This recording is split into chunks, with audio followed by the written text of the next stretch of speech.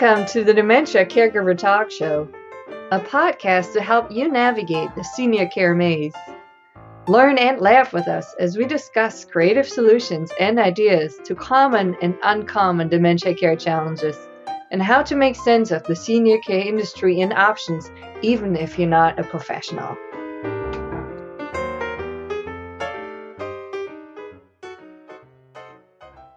Hello and welcome to the Dementia Care Partner Talk Show. My name is Valerie and I'm here today with Teepa Snow, Joanne Westbrook, and Greg Phelps.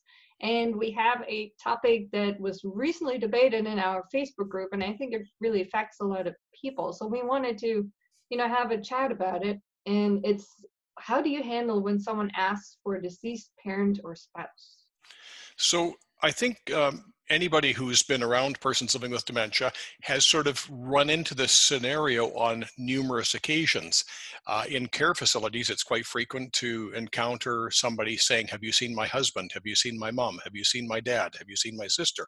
And even for persons who are looking after somebody in their home, quite often, when is Joe getting home? When is Martha getting home? So I've actually heard one person say, "Not coming because that person is dead."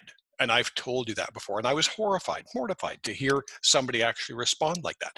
Teepa, I'm sure there has to be a better way. Yeah. So, yeah, absolutely. Because what most people are saying when they're saying, when is my mom gonna come home, or where is my mom?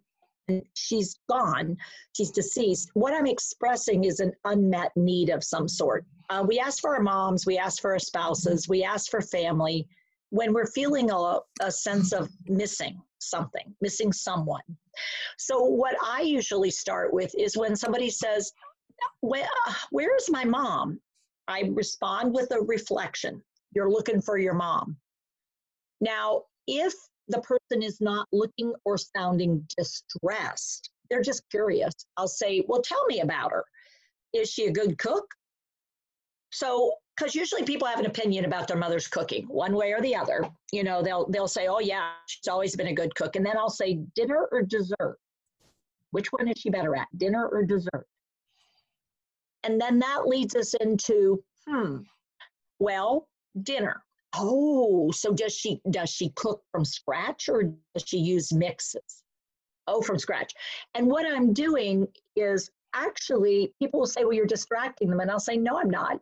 I'm helping them talk about their mom and bringing her into their world, but in a very safe and present way. So we're talking about the human being that they're missing. And if they're really missing that human being, then they get to tell me about them, but I'm actually providing a lot of the words to help them do that. So they're sharing about their mom with me, which allows them to have their mom.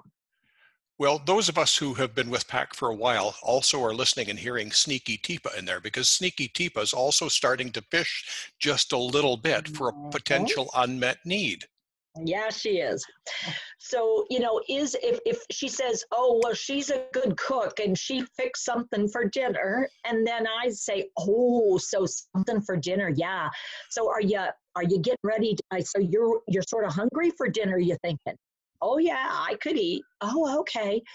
Well, you know what? I'm maybe not as good cook as your mom, but something. Would you taste it and see what you think? Because I set it up, and so she can, then I find out, oh, the real problem is not she's missing her mom, she's hungry, and mom fixed stuff for her to eat. And so that's why she had a very practical reason for asking for her mom, as opposed to an emotional need for her mother. Is it often or sometimes a need for connection, because the friends, the people that we've had are all gone? Yeah, I can't see somebody who I usually see, and I'm missing them. So what happened to them? Where are they? So I can truly not remember that they've died, even though I might have actually gone to the funeral. I've had people be at the funeral, go through the funeral, get back to the building and say, well, where's Harry? Mm-hmm. And the automatic reaction is, Mom, we just buried him. He's at the graveyard. Where do you think he is? That automatic reflex, just because it was so present in my brain, we just did it. But it's hard to remember that that's where the hole in my brain is. And to remember that, it was hard enough to go through it. And now to remember it, I can't. Where is he? Because my brain's left that piece out for me. And it's not on purpose. I mean, nobody's doing it on purpose. So I usually try to figure out, so you're wanting to know where Harry is. Are you worried about him, or you're wondering where he got to? Well, I mean, I thought he was coming home with us. We went to that party.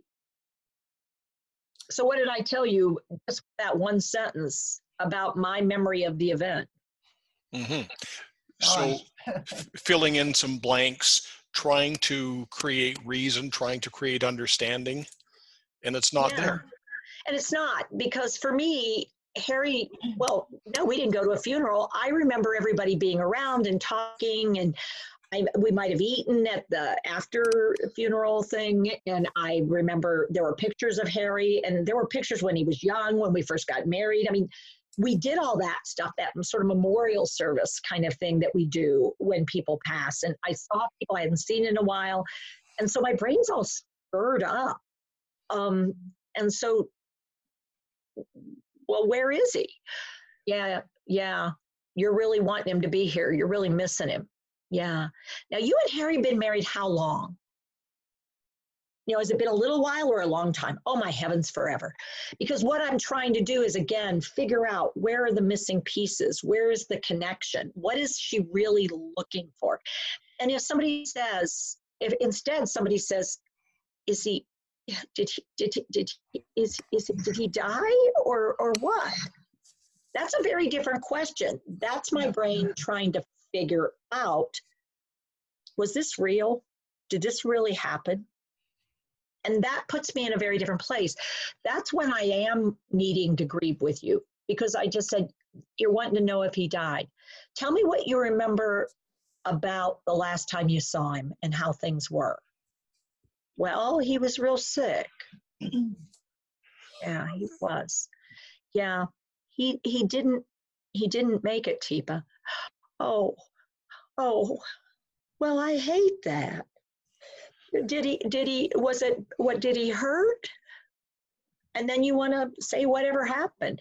You were there. I know it, you may not remember it. That may be a time to allow me to see what happens when you share that with me. Because sometimes those moments, oh yeah, I do remember that. I was with him. Oh, he died. I hate that.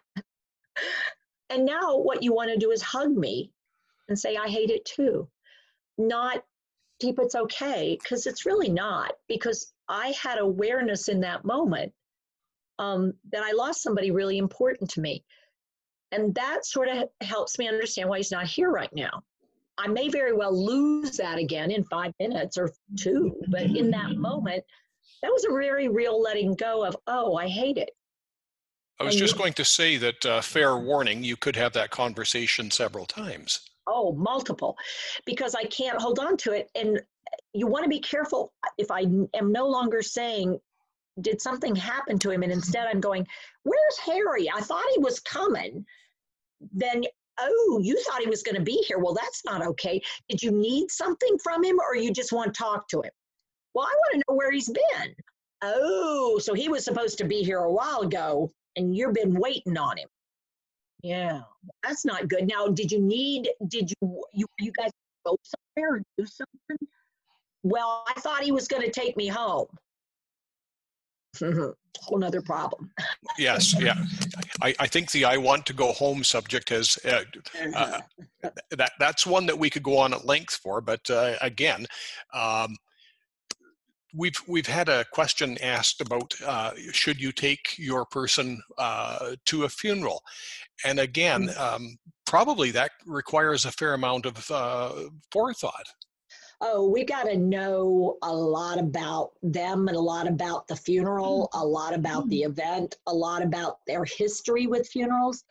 a lot about their gem state, their ability to take in data. How long and how far is the funeral from where you're at?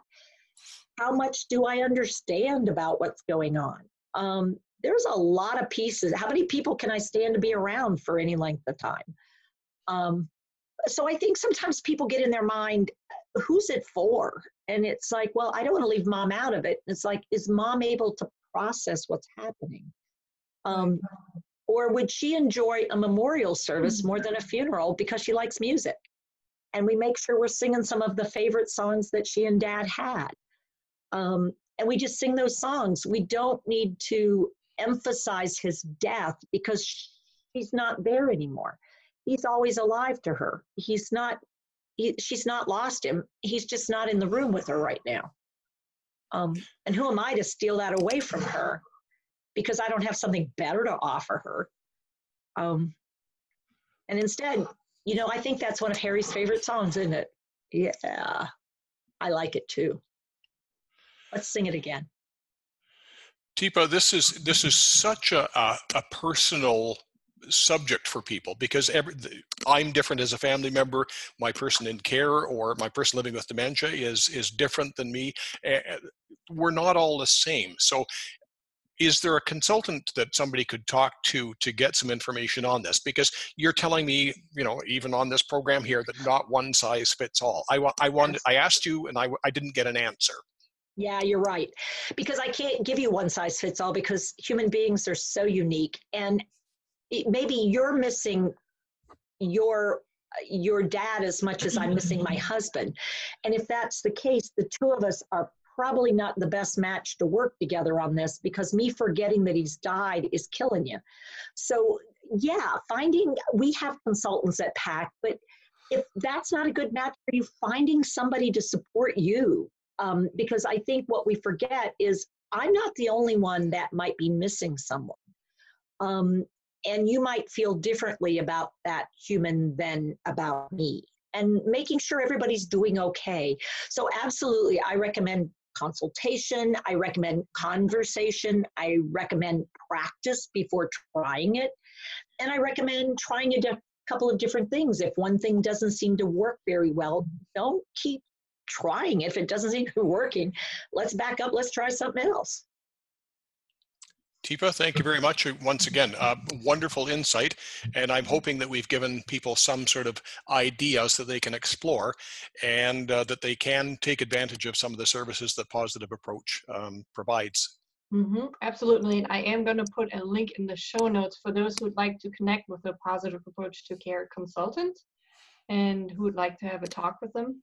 I think that'd be really helpful. Thank you so much, Teepa. It was, it's such a difficult topic, but I think remembering to keep one's detective hat on and trying to figure out what might be an unmet need here for the person living with dementia and for yourself as a care partner too, because, your own well-being is so important too. Forcing the truth isn't an answer, but lying is also not high on my list of things to do. Right. Thank you so much, everybody. Thank you, Teepa. Thank you, Greg and Joanne. My pleasure. Thanks, Val. Thank you. Bye. Bye-bye.